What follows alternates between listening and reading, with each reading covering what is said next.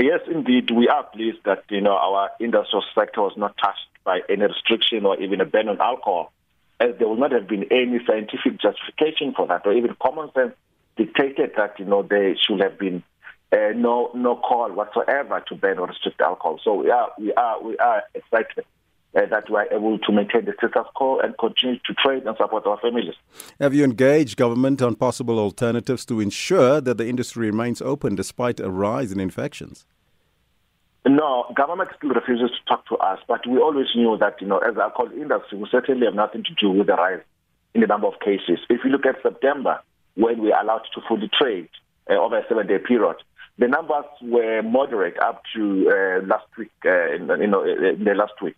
So alcohol, even though it was available, we didn't see any spike in the number of COVID-19 cases. So certainly you cannot link the rise in the number of cases to alcohol. Hence, ours was to say that we do not want to be involved in a conversation around whether we should be banned or not, because secondly, we are not linked to any rise in the number of cases. Mm-hmm. Now, we've seen previously when the numbers rise, then we see a hard lockdown. Can the liquor industry afford another hard lockdown? We will not afford any lockdown and will not actually accept another lockdown, especially when the government continues to make decisions for us without us.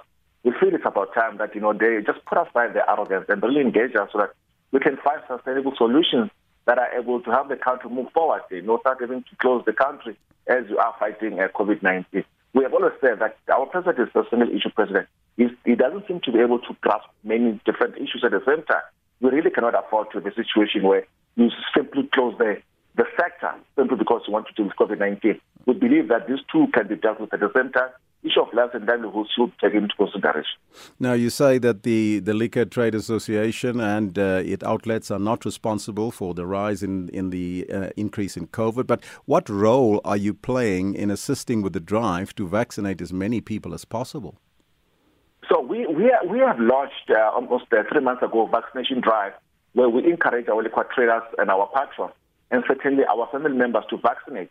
We've been supported in this endeavor by South African Brewery and Distell, who have made available vaccination sites for us to utilize as liquor traders.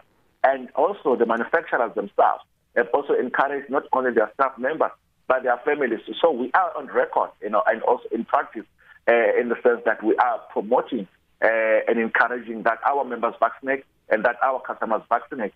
But we have also ran 7 rallies across the country to encourage our traders to comply with all the relevant COVID-19 protocols. So we've done our part, and I think the results show in how we've managed to do things in the past 3 months.